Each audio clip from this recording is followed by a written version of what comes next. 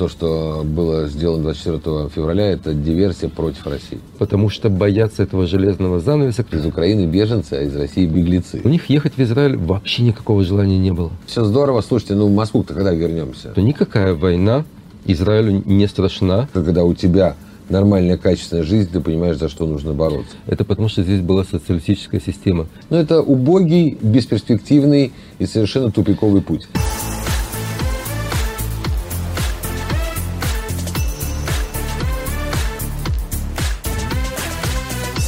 Гвозди. Авторская программа Арика Нудельмана. Гвозди. Добрый день, дорогие друзья. В эфире программа «Гвозди» и я, Арик Нудельман. Сегодня у нас в гостях журналист, так как он говорит менеджер, но сейчас мы это узнаем, какой он менеджер, Михаил Гуревич. Миш, привет. Привет. Когда моя дочка пошла учиться на первую степень, то, ты знаешь, в Израиле первая степень, она ни о чем. Это как бы такие общие курсы, а вот только со второй степени ты как бы уже себе начинаешь выбирать. И обычно управлением бизнесом это первая степень. То есть как бы вот такие курсы набирают, вбивают им в голову какие-то более-менее общие определения о экономике, о политике, о том, как компании строится и прочее, но толком ничего не рассказывают. Так вот, в этом понятии у меня это менеджер. Хотя в нашем, во взрослом понимании, это совершенно другая вещь. Это очень серьезная профессия. Мне повезло просто. Я стал менеджером, когда MBA только появлялся, и вообще управленческий бакалавриат был в самых таких зародышах. И в отрасли, в которой я этим занимался, этого не было совсем. Вот это на стыке интернета и медиа. Просто я преподавал в МГУ. Как раз, собственно, назывался «Информационные потоки в интернете». Вот. А не наоборот, потому что просто негде было этому учиться. Так что я не говорю, что вот этот мой опыт, он такой статичный, как бы пример всем, просто выбора не было. Смотри, когда, в принципе, распался Советский Союз или не распался, вот где-то 87-й год, когда только вышел закон о кооперативах, я помню, Горбачев, я открывал свой первый кооператив. Он был в стадии распада. Да. И я тогда открывал свой первый кооператив там в Одессе, там было всего 60 кооперативов, была первая волна такая. То есть вообще никто не знал ни что такое бизнес, ни что такое управление, ни что такое маркетинг. Вообще ничего не знали. То есть так как ты говоришь, что ты преподавал, примерно мы так все и учились, и могли там уже... В те годы, как ты говоришь, я был самым настоящим медиа-менеджером. Я ездил из Москвы в Вильнюс, закупал каждую среду, я ехал каждый вторник туда, в среду приезжал, гулял, в четверг брал выпуск свежей газеты «Согласие», это «Союдис», Народный фронт Литвы, и дальше в Москву. В Москве на Белорусском вокзале я оптом сдавал 3/4 своего купе, который забивал этими газетами, а еще чуть-чуть просто шел с ребятами на Арбат и вот этим вот отпускникам, которые ездили с югов на севера. Мы, собственно, это продавали. И это был абсолютный медиа-менеджмент. Наши деньги не лезли в карман, и это была одна из причин моей первой репатриации. Ты репатриировался давно, да, в 90-е годы? 91-й год, 17 лет, один, я приехал туристом и уже здесь получал гражданство. Я хотел бы сегодня с тобой обсудить именно взгляд человека, который все эти годы, там буквально 30 лет, катался и жил на две страны, то есть на России и Израиль. Начнем с Израиля, а потом уже пойдем по всем делам. И как раз мы находимся в таком периоде времени, когда мы в очередной раз, в 5-й раз за 4 года идем к выборам. Я думаю, что идем, но вполне возможно, там может что-то произойти. Можем не дойти просто. Можем не дойти, может быть, они все-таки договорятся тут о создании правительства внутри Кнессета. Вот твой взгляд на эту ситуацию политическую в Израиле. Слушай, конфликты и политические кризисы, которые мы наблюдаем, Израиль не единственная страна в мире, которая переживает перманентный кризис. В Европе сплошь и рядом. В Америке, мы все ждем этих промежуточных выборов, которые будут в ноябре, останется ли большинство демократов или... немножко не так, потому что если Израиль можно сравнить, так послевоенная Италия, это вот 70-е, да, кажется, 70-80-е годы. А Америка это неправильно, потому что все-таки президент, он там сидит полностью свой срок. Ты сейчас говоришь он больше сидит полностью о парламенте. Свой срок, да, но с точки зрения управления, какая разница? То есть мы должны идти на выборы или есть проблема управления? Мы же об этом говорим. Мы говорим о том, что не может правительство принимать законы, не может идти на реформы. А это, как эта ситуация получается? Путем выборов или путем того, что парламент контролируется одними силами, а президентский офис другими, или еще каким-то образом, не столь важно. То есть вот этот кризис управления и недоверие избирателя к системе управления мы наблюдаем повсеместно. Не первый год, пандемия только усилила этот тренд. В этом отношении Израиль не выдающаяся страна. С другой стороны, безусловно, у нас есть огромная проблема. Она скорее, вот я не знаю, она политически ее нету. Можно было бы, конечно, увеличить, например, количество депутатов Кнессета. Многие эксперты говорили о том, что это очень такой желанный и логичный ход, потому что населения уже много, 120 человек слишком дорогой мандат, возможно, увеличение количество депутатов Кнессета как-то изменило бы соотношение политических сил. Это с одной стороны. С другой стороны, есть личностный момент, связанный с бывшим премьером, ныне лидером оппозиции Биньямином Нетаньяху, который, если он, например, уходит в отставку, то, опять же, вся ситуация меняется, и мы вдруг говорим, а нет никакого кризиса. Потому что в любом правая коалиция создается в любой момент, много вариантов ее формирования и так далее. Поэтому я бы не говорил о системности кризиса отдельно в Израиле. Я бы говорил о том, что есть кризисные явления по всему миру, и Израиль в этом отношении один из лучших примеров.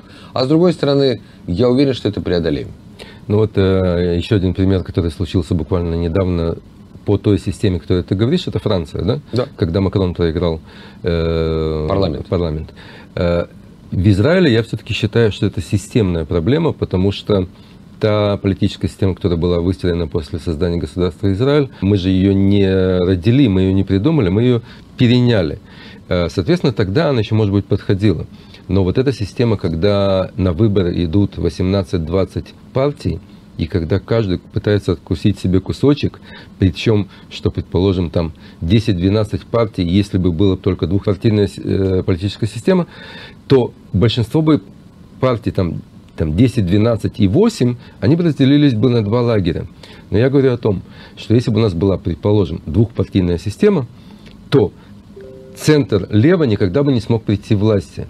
Потому что, во-первых, в плане демографии у нас с каждым годом становится все больше и больше, рождается больше и больше в семьях, где правые. То есть это или религиозные, где рождаемость больше, или восточные семьи, где рождаемость больше. А если бы левые были в одном лагере, то, соответственно, с ними должны были быть и арабы. Это автоматически ставит крест на этом лагере. Ну, нет, я с тобой не соглашусь. Значит, во-первых, опять же, мы делаем отсылки к американской системе. Давайте вспомним о том, что демократы были когда-то за рабство. А, собственно говоря, республиканцы были теми, кто боролся за гражданские права и права человека. Ну, женщины сегодня... еще в 50-х годах не могли голосовать. То есть, опять же, да, то есть мы взяли и мы сравним с тем, что было тогда, и сегодня ситуация совсем иная. Напомню, что левые партии в Израиле, ну, собственно говоря, Маарах, то, что Авода, да, то есть это все победы в войнах Израиля, это были левые, поменялось время. Поэтому, если произойдет вот такое переформатирование картинки, как ты говоришь, там, на двухпартийную систему, в что я не верю, потому что в Израиле объективно нету двух групп населения, а есть куда их больше. То есть вот групп населения, которые имеют непримиримую разницу во взглядах и в собственных интересах, их примерно 3-4, но не 2. Поэтому я верю в возможность формирования каких-то более крупных партий на там, 4, например, партии, или там, на 5 партий, как Германия, например. Вот. Но не верю в двухпартийную американскую систему. Если мы вспомним про тех же религиозных, то они традиционно всегда входили в левые коалиции. Это они последние годы, последние десятилетия входят в правые коалиции. А до этого был исторический союз Маараха и Мавдаля. И вполне себе работало. Поэтому, если произойдет такое переформатирование, то, во-первых, безусловно, и у левых, и у правых будет возможность прийти к власти. Более того, ужасно будет, если у одного лагеря будет заведомое преимущество, и значит, оппозиция не сможет его сменить. Это будет плохо для страны. Поэтому произойдет какое-то такое переформатирование, которое позволит, собственно говоря, властям меняться. Я не вижу ничего страшного в том, что сейчас, например, происходит. Ну, то есть вот в этом правительстве, которое просуществовало год, я считаю, что это, ну, как бы Израиль не Биби единым. есть вот еще люди плохо, хорошо, но как-то. И кроме того, слушайте, наша бюрократия доказала, что система в Израиле есть. Это, кстати, очень важно. Когда говорят, ой, какая система в России. В России нет системы. Мы все знаем, что есть институты, что в Израиле система. В России набор договоренностей. В Израиле есть система. Неважно, кто у власти, неважно, есть ли вообще коалиция у власти, страна действует, страна переживет любого премьера, любого министра финансов, любого министра, ну, с министром обороны чуть сложнее в нашей ситуации, хотя и министр обороны переживет, благо есть командующий Генштабом. Значит, есть система работает. А вот эти вот все настройки, ну, можно поменять все это как-то придется. Соглашусь и не соглашусь, потому что если ты говоришь о Маарах, который вел войны, все войны, и, ну, давай последнюю их войну, которую они вели в 1973 году, чуть ли не закончилась катастрофой. А от того, что они вели все войны, это потому что здесь была социалистическая система, коммунистическая, большевистская система, где другие не могли ни при каких условиях победить.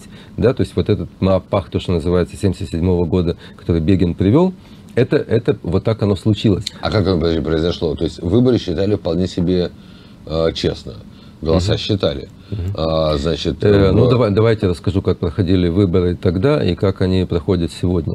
Значит, ни один человек, а тогда была государственная система, в принципе, частный бизнес это была мелочь, которая вообще их никто не считался. Все происходило от гистадрута или на русском языке от профсоюзов. Вся страна была профсоюзной. И поэтому ни один человек не имел права проголосовать против позиций профсоюзов. Это записывалось, автобусы привозили, и вот так голосовала вся страна. Это было в прошлом. Я не говорю о том, что то, что произошло после... Помнишь, какой был самый большой правый город в те годы? Где был оплот ревизионистов? Тель-Авив? Абсолютно. Сегодня это оплот совершенно противоположного лагеря. Естественно. Так что это все... Вот это... Оно меняется, конечно. Да. Годы проходят, десятилетия проходят, оно меняется. Я не об этом говорю. Я говорю о том, вот если ты помнишь Вторая Ливанская война, когда там Гайдамак вкладывал здесь миллионы, чтобы вывести людей на пляжи. И вот я помню, вот первый раз я понял, что никакая война Израилю не страшна. Почему? Потому что тогда, по-моему, 50 или с чем-то дней была эта война, экономика развивалась, биржа вообще не среагировала, ну никак. Ну, просто никак не среагировала, а обстрел шел на полстраны. Я понял, что тогда ничего не может повлиять на Израиль в плане экономики. То есть вот весь мир, он страдает от этого. А мы очень как-то умеем лавировать между всеми этими кризисами. Потому что есть система и есть бюрократия. Потому что во многом вот эта победа над разного рода кризисами – это не только политическая воля, которая проявляется теми, кого не было у власти, да, ну просто не было коалиции, но это и качество бюрократии, а финансовой бюрократии в этом отношении у нас все в порядке. Ну, я думаю, что вот эти волны алие, которые происходят раз в десятилетие, там, 90-е годы, 2000-е, вот эти новые волны новых мозгов, новой энергии, вливания в экономику. Я помню, когда мы приехали, да, как и ты, в 91 году, ну, в принципе, никакого нового строительства в Израиле не было. Были домики на столбах, трехэтажные, четырехэтажные, это вот так выглядела вся страна. И вот этот миллион человек плюс-минус, которые приехали в 90-е годы, он подтолкнул эту волну. То есть израильтяне, которые имели деньги, имели квартиры, продавали их новым репатриантам, соответственно, сами покупали другие. И вот этот толчок в обновлении страны в плане строительства, дорог, соответственно. В этом отношении такая тоже ресурсная экономика, то есть только в отличие, например, от России там, или от тех вот стран, которые обладают ресурсами в земле, наш ресурс – это алия. И в этом отношении любая алия, и когда ты говоришь, что раз в 10 лет, неправда, давайте вспомним, например, французская алия. А во время пандемии была, когда был БЛМ, американская алия. Российско-украинская алия сегодня, вот в эти дни, оно ничто по сравнению с французской алией там, 3-летней давности и американской вот 2-годичной давности. Да, но я сказал о десятилетиях. Я не говорил там раз в 10 лет, я говорил о десятилетиях, что есть постоянный какой-то поток, там было 20 лет назад с Аргентиной, когда там было плохо. То есть постоянно мы откуда-то получаем эту подпитку. А вот то, что мне не нравится, я вот буквально 2 дня назад дискутировал с одним человеком, что где лидеры и за кого голосовать, это раз. Второе, где идеология хоть какой-то партии только из-за того, чтобы убрать с политической арены одного человека, такая сборная солянка собралась и показала, что можно отказаться от всех принципов, от всей идеологии. Главное, чтобы убрать одного человека. Ну, я напомню, что Перец был в коалиции с Биби, так что здесь кто угодно. И Биби также ведет и вел активные разговоры с представителями арабского сектора. Это правильно, это важно. Ну, просто потому, что если мы говорим про израильских арабов, нужно поднимать, конечно, уровень жизни для того, чтобы снизился там уровень преступности. Просто иногда для таких банальных вещей, как ты смотришь на уровень насилия в семье.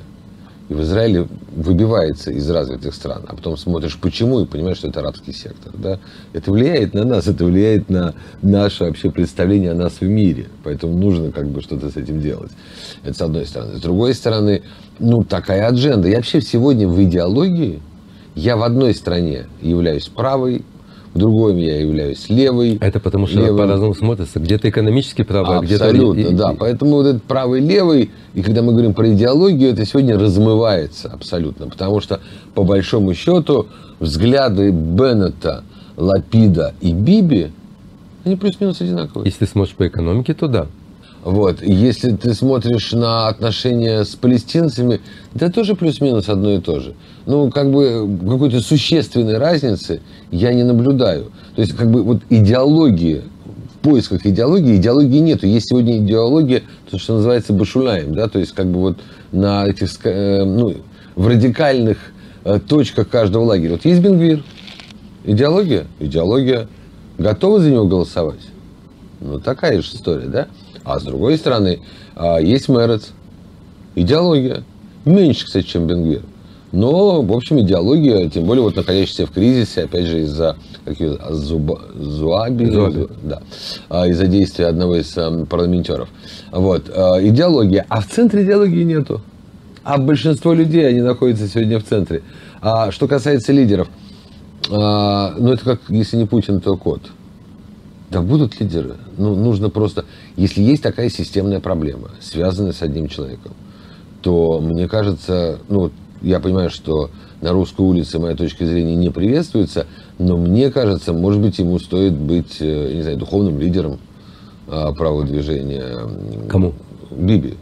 Я не знаю, как это сформулировать. Да, но это то, что предлагали буквально год назад, чтобы он стал президентом. Да, что угодно. То есть, стань Каддафи, не знаю, Авадию Юсефом правого лагеря, назначай главных лидеров, предлагай их, и пусть твои как бы сторонники за них голосуют. Но как только он чуть-чуть отходит в сторону, прекращается экономический кризис. Ой, в смысле, политический кризис. Я же говорил, появляются лидеры? Не появляются лидеры. Не появляются. Хорошо, скажите, пожалуйста, Лапид, вот мы можем по-разному к нему относиться.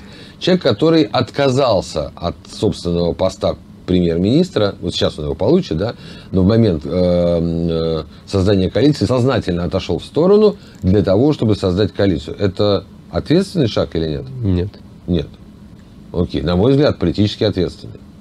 Смотри, я знаю Лапида очень много лет, и я с ним много часов беседовал. Он очень талантливый человек. В плане политический он никто и ничто, и зовут его никак. У него есть одно суперкачество, и вот это суперкачество, оно его приведет, в конце концов, туда, куда он хотел. У него есть терпение. Вот терпение у него железное. Он знает, куда он идет, и вполне возможно, так ты говоришь, он будет сейчас премьер-министром. Терпение его, оно бесконечно. А я говорил совершенно другое. Вот давай возьмем, предположим, там, с середины 70-х по середину 80-х. Вот такое десятилетие. Тогда от левого лагеря до правого лагеря были лидеры. Возьми Рабина, Переса в Я тебе объясню.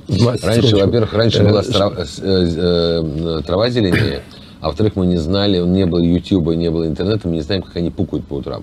Это очень важная составляющая. То есть была некая сакральность лидеров. Это то, что вот опять же в России за это борется, да, чтобы вот, он даже в туалет на своем не об этом я говорю. Вот, так вот, когда вот ты не знаешь всех подробностей мельчайших, про все глупости, которые любые живые люди, будь они лидерами или будь они обычными людьми, делают с утра до вечера, просто про лидеров нам больше интересно, про простых меньше. пропадает вот это вот отношение к их лидерству. Ты начинаешь обсуждать каждый их чих. Поверь мне, если бы в 60-е и 70-е годы был такой уровень информационного развития, у нас было бы ровно такое же отношение и к Голде Меир, и к Ицхаку Рабину, и к Шимону вне сомнения. Но когда у тебя в правом лагере, предположим, стоит Бегин, Шамир, Шарон, который только начинал продвигаться, ну, предположим, даже тот же Давид Леви, который был якобы лидером восточной общины.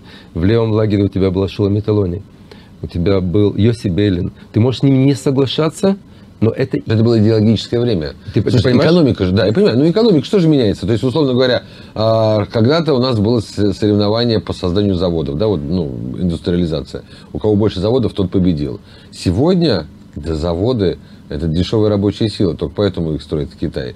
А главное сегодня – это информационная составляющая, это логистика, это, собственно говоря, дизайн как бы каких-то продуктов. Да? То есть у нас меняется, собственно говоря, главная составляющая успеха. И в политике она тоже меняется. Сегодня идеология, к сожалению для нас, потому что, опять же, люди, которые обозревают это, ну, хочется более понятных как бы правил игры. Да, вот этот там за частную собственность, а этот за коллективную. Давайте вот как бы их сравним, за кого вы так и голосуете. Нет, система меняется, система каким-то образом претерпевает в поисках на данный момент новых ориентиров, которые появятся, и нам снова будет на какой-то период просто. Будем голосовать, я не знаю, эти за полеты в космос, а эти против полетов в космос. Ну, и вот будем выбирать. Сейчас во многих странах там идет речь по поводу там той же войны, да, вот вы за тех или за этих. Вот, например, будут выборы. Мне очень интересно. Я тут общался с одним человеком, и мне говорят, а ты знаешь, что у Либермана как минимум половина, например, избирателей по каким-то замерам, а они поддерживают Путина. Вот. И я так сижу, думаю, возможно, почему нет? И теперь вопрос, если задать этот вопрос, например, Либерману, и поднять эту тему на выборах, вот он потеряет половину своих избирателей, тех, которые против войны, или не потеряет? Это же большой вопрос. И, соответственно, получается, что ни право-лево, ни палестинский вопрос, ни кибуцы, ни порт, ни экономика, ни монополия, а война на соседнем континенте вдруг станет, там, не знаю, причиной для уполовинивания политического представительства. Ну, послушай, в Израиле никогда, в принципе, я не помню, чтобы внутренние проблемы, экономические или какие-либо, были на повестке дня предвыборные. Это всегда был внешний вопрос с палестинцами, это всегда был террор, это всегда было, предположим, отношение Соединенных Штатов к нам, то почему не может быть сегодня война в Украине одним из вопросов? Она не будет вопросом на политической арене всей израильской. Ну, на русской будет. Но на русской, это, соответственно, эту карту будут разыгрывать. А на израильской, скорее всего, будет разыгрывать именно то, что арабы не могут быть 61-м голосом. Если бы арабы в этом правительстве были бы 70-м голосом, то не было бы никаких проблем. А когда нужно было принимать закон о статусе судебном на территориях, да, то, что вот сейчас буквально упал, то понятно, что если арабы этот закон опрокинули, и от них зависело принятие этого судебной системы на территориях, то это нехорошо. Да, насколько я понимаю, тем, что они опрокинули, теперь этот закон будет принят автоматически. Нет, он не то, что опрокинули, а из-за того, что пошли на выборы, он будет автоматически принят. Да, окей, то есть, как бы, в общем, получилось, что в борьбе с этим законом они как бы его продвинули. Прекрасно. Я вообще считаю, что, кстати, Рам в левой, право-левой, скажем так, там, левоцентристской коалиции, он неуместен, конечно, он должен был быть в правой. А это то, что должно было быть, по идее. Да, а Мишутефет левый. Я считаю, что это очень важно. Также, ну, вот, например, одна из главных проблем израильской экономики в том, что 30% населения не вовлечены в нее. Это ортодоксальные семьи и арабы.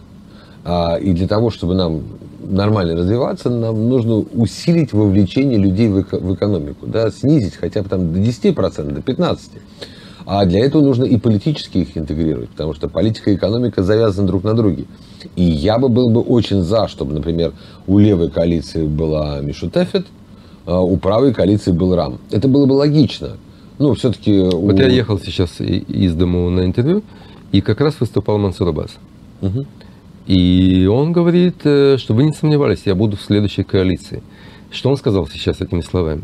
Мне все равно, кто возглавит следующее правительство, я буду в следующей коалиции. Это его путь, потому что у него нету конкурента внутри арабской улицы. То есть Мишутефет, она обслуживает ту часть населения, которая, как ей кажется, говорит, что давайте вообще никак не сотрудничать с государством. Но это убогий, бесперспективный и совершенно тупиковый путь. Поэтому я уверен, что рано или поздно придут лидеры, которые скажут: ребята, у вас есть нужды, мы будем их представлять, мы будем их защищать, не только кричать там и размахивать палестинскими флагами, а заниматься реальным повседневным делом представления важного сектора, который есть в стране, арабского сектора. И да, там есть место для двух партий, пусть они друг с другом борются, и пусть будут во власти, потому что, честно говоря, я не вижу, чем, например, Ахмад Тиби будет хуже министром здравоохранения, чем Ницан Хоровиц и Рав Лицман, который был до этого.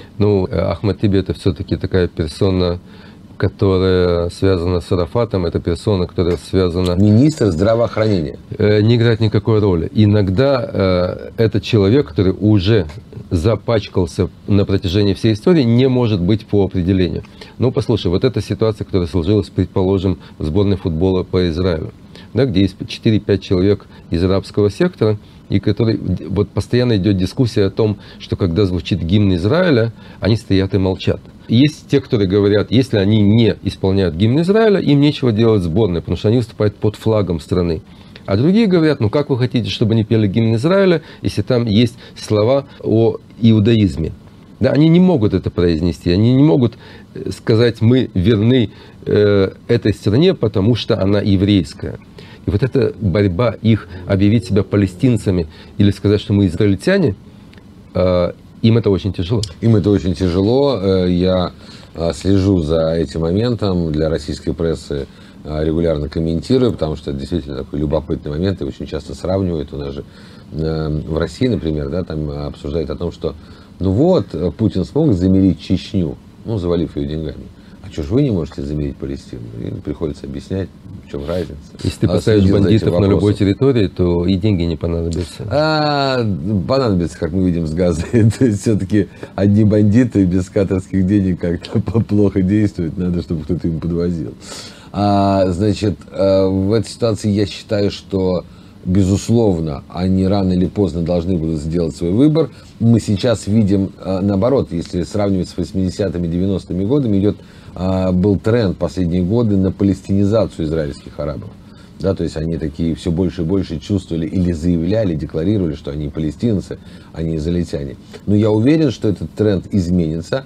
И, собственно говоря, нужно, конечно, делать инвестиции в арабский сектор. Нужно делать инвестиции в инфраструктуру, в образование, в дороги, в борьбу с преступностью. Потому что если это не делать, то к сожалению, вот эти тренды, которые мы сейчас наблюдаем, не перебить. Потому что только когда у тебя нормальная, качественная жизнь, ты понимаешь, за что нужно бороться. Скажи, как сейчас то, что я могу так сказать, то, что страна, государство просрало, это юг страны. Негев с бедуинскими своими поселениями, законами, беспределом на дорогах, кражами, бандитизмом. Как страна больше 70 лет ничем не занималась там, как сегодня ввести туда суверенитет? Танками? Уничтожить экономикой, исключительно экономикой. Так экономикой не получится. И полицейскими, в том числе полицейскими бедуинами, которые должны наводить порядок. Сейчас, насколько я знаю, буквально вчера было сообщение о создании Нацгвардии. Я уверен, что и часть бедуинского населения в Нацгвардию, например, там сможет... Нет, нехорошее название по-русски звучит Нацгвардия. Мишмар Эзрахи. Это не так. Это гражданская оборона. Это, в принципе, в Америке это называется Национальная гвардия. Соответственно, люди, которые служили в армии, имеют боевой опыт, им выдается оружие, оно хранится дома, в случае возникновения беспорядков они выходят на улицы, сражаются, и поэтому ты как хочешь это назови. Окей, Мишмар Эзрахи. Я считаю, что это должно как-то влиять, но без экономических процессов ситуацию не перебить. От того, что там поставить на каждом углу полицейского, пограничника или танк, к сожалению, ситуация не поменяется. Я слушал дискуссии по поводу, так ты говоришь, Национальной гвардии или там гражданской обороны. И смысл этого закона говорит о том, что я и ты можем позвонить в эту организацию и сказать: вот я служил в армии, закончил там милуим, мне сегодня там уже 50 лет, образно говоря, я хочу присоединиться. Они скажут: ну вперед из песни, будь там добровольцем, когда надо, мы тебя позовем.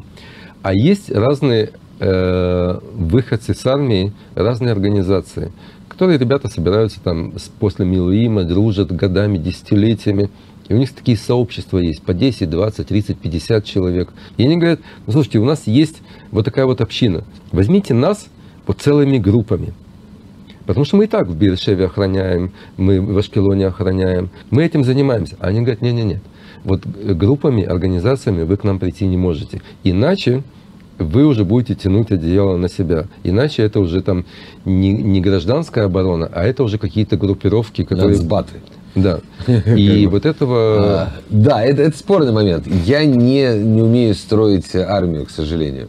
Не имею такого опыта, наблюдал просто за этим. А насколько я понимаю, здесь они отталкивались просто от территориального принципа. То есть, условно говоря, мы и так это наблюдаем, когда, не дай бог, какой-то теракт в городе, вдруг люди, которые там работают в маколитах вокруг, там, не знаю, в магазинчиках или еще что-то, выходят такие-то накачанные. Я просто Ливию это наблюдал несколько раз, к сожалению, не только по поводу терактов, по поводу актов какого-то, не знаю, женщина кричит в окне, непонятно, что происходит, и вдруг со всех сторон мгновенно стекаются такие ребята накачанные с пистолетами, которые вышли из-за прилавка, из магазина и так далее, явно с боевым опытом, которые смотрят: так, что нужно помогать или нет.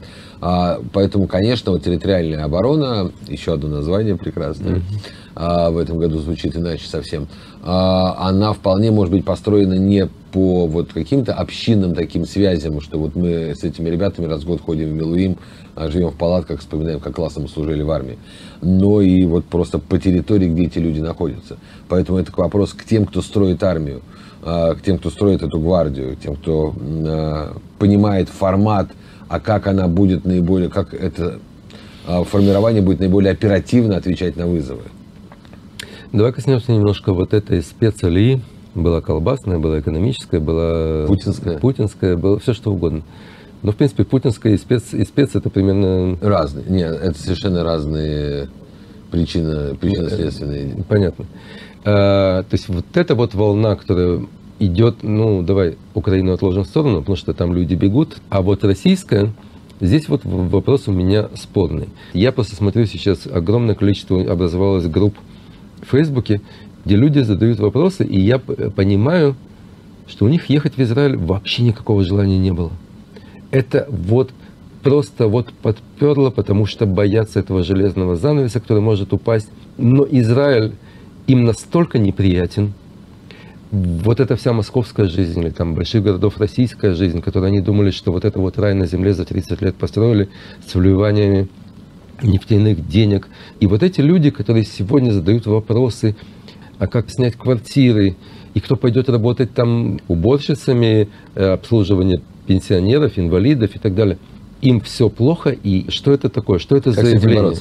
Значит, во-первых, давай так, как по меткому высказыванию одного моего приятеля, Геры Шермана, который вот когда-то валюту менял на Дизингов, потом мясо стал там продавать, и еще что-то как... В этом же месте, да? Да, в этом же месте, да. К нему пришел, он говорит: слушай, вот прикольно, говорит, из Украины беженцы, а из России беглецы. И вот беглецы и беженцы, мне очень нравится такое разделение.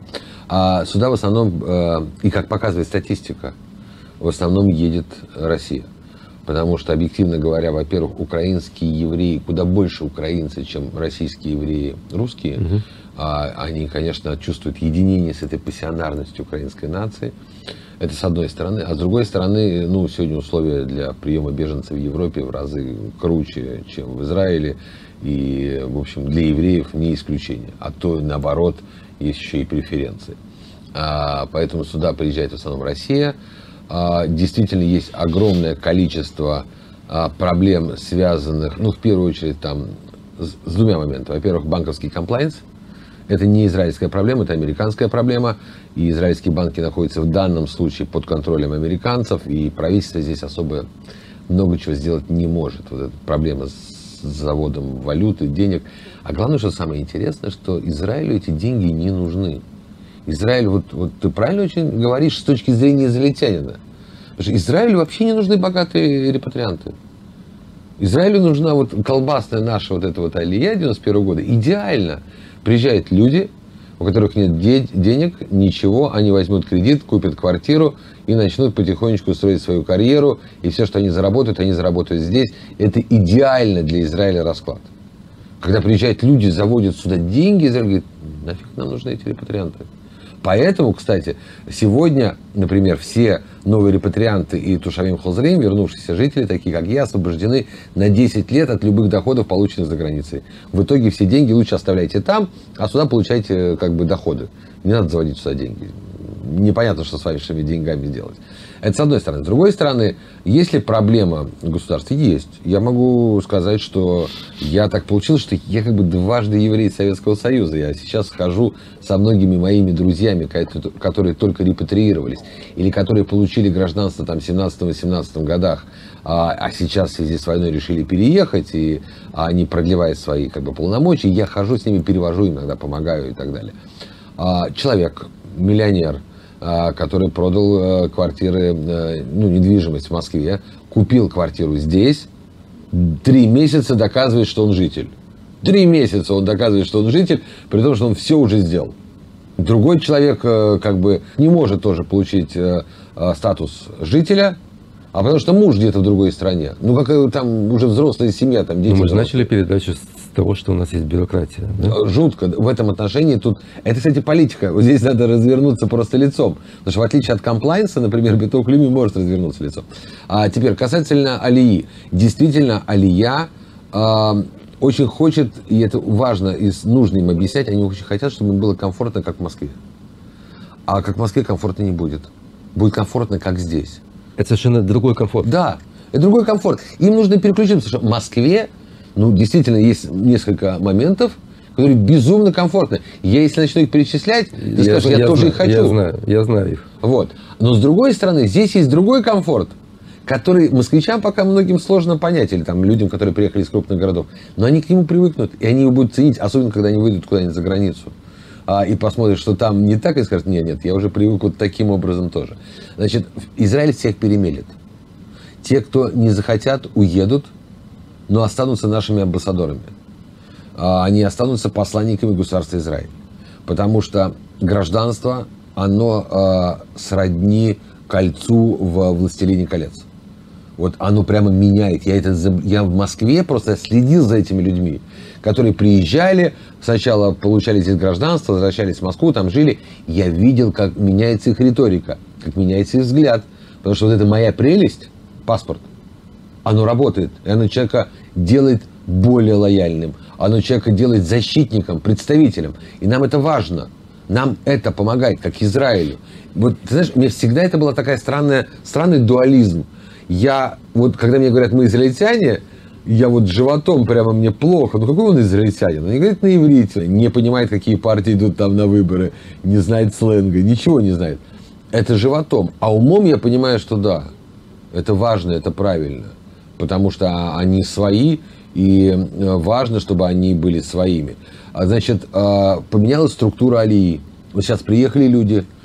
Раньше как было? Человек получил как бы визу на ПМЖ, приезжал, селился и все, приехали. Сейчас обычно человек получает гражданство, возвращается или уезжает, что-то происходит, какие-то процессы, а через несколько лет он уже сюда переезжает. Вот сейчас, когда мы говорим о том, что ой, как там много репатриантов уехало, ну посмотрите, есть 3 рейса в день из Москвы, забитые полностью. Вот я смотрел билеты, нету билетов до сентября, нету на Эль-Аль прямых билетов. Это значит, что люди летят оттуда сюда. При этом, если алии не так много, то кто это? Это летят люди, у которых уже есть гражданство, это летят люди, которые отъехали закрывать там дела, заканчивать учебный год и возвращаться, и так далее и тому подобное. То есть в этом отношении для Израиля, то, что я говорил несколько, так сказать, десятков минут раньше, это ресурс, это сырье, это нефть, это газ. Любая алия – это нефть и газ. Человек, который... Вот я считаю, что любой немец, который переедет в русскую тайгу он через 10-20 лет превратится в русского человека. И главная ошибка русских, то, что они это не делают. Вот. У нас любой человек, который как бы с нами будет жить, он станет нашим, он станет израильтянином. Евреем, не евреем, израильтянином. Дети пойдут в армию, он, так сказать, жизнь машканта появится там и так далее. И тому подобное. Я вообще во всех этих ситуациях, на всех волнах алии, я ставлю на детей. Да, то есть, ну, меньше евреев, больше евреев, а вот дети, вот это перемели. Слушай, знаешь, какая проблема сейчас с детьми? Прямо это невероятно. Это не сегодняшняя проблема. А? Это не сегодняшняя, эта проблема была с конца 90-х годов. Нет, то есть раньше, вот я помню, 91 год, ты приехал, ребенок сюда приехал, отключился от мира там, все, нет интернета. И он живет здесь, он становится израильским ребенком с русскими корнями и так далее. Сейчас, вот с кем я не поговорю, все как один. Вот у меня дочь ходит такая вся в ЛГБТшная, значит, расцветки, вся раскрашенная, все дела. В Москву хочет, жутко хочет в Москву. Я говорю, что такое? Говорит, понимаешь, вот там я, значит, захожу в автобус, они все меня видят, и они, значит, меня матами кроют, значит, потому что я там разжигаю это самое, нетрадиционные отношения. Я показываю европейские ценности. Да, я показываю средний палец, а здесь мне конфетки дают. Мне бороться не с кем. Вот. А в другой семье хочет там бороться с фашизмом, в фашизме прямо. Значит, а другой там ребенок говорит, классно, все здорово, слушайте, ну в Москву-то когда вернемся? Это не у меня там вот, друзей, то есть в-третьих, там семьи просто плачут, жаждут Москву. Со взрослыми нет такой проблемы. Взрослые умом понимают, что как бы там в Москве жизнь не продолжалась как раньше, причины, по которым мы уехали, да, или по которым там мы решили вернуться, не изменились. А дети это не понимают. С детьми сейчас самая большая проблема. Ну, я думаю, это у детей... Проблема детей в чем? Я помню наша алия, которая начало 90-х годов, когда детей бросали прямо в класс израильский. Это была травма дикая. Да, то есть прилетал ребенок, его бросали в еврейско-говорящий класс. И мало того, что языковая проблема была, и человек вообще не понимал, что происходит, была проблема материальная. То есть человек, который видел, что израильтяне имеют, предположим, компьютер, да, в конце 90-х годов, или едут за границу. И ты становишься злым. Ребенок становился злым, озлобленным на весь мир, на Израиль и прочее, прочее. То есть тогда была тоже непонятка с детьми, но да, по-другому. Да, я соглашусь. А сейчас в этом отношении ситуация изменилась, хотя детей продолжают отправлять. Я знаю много примеров, классы в школах, где вообще мало русских, выходцев из России. Вот просто ребенка сажают в класс, и он такой сидит, классно, мама. Как там в школе? Вообще класс, вообще ничего не понимаю, никто меня ничего не спрашивает. Вот, давай, у нас осталось немного времени, давай все-таки затронем быстро вот эту ситуацию, которая сегодня происходит в России относительно войны в Украине, политическая, экономическая, но очень быстро.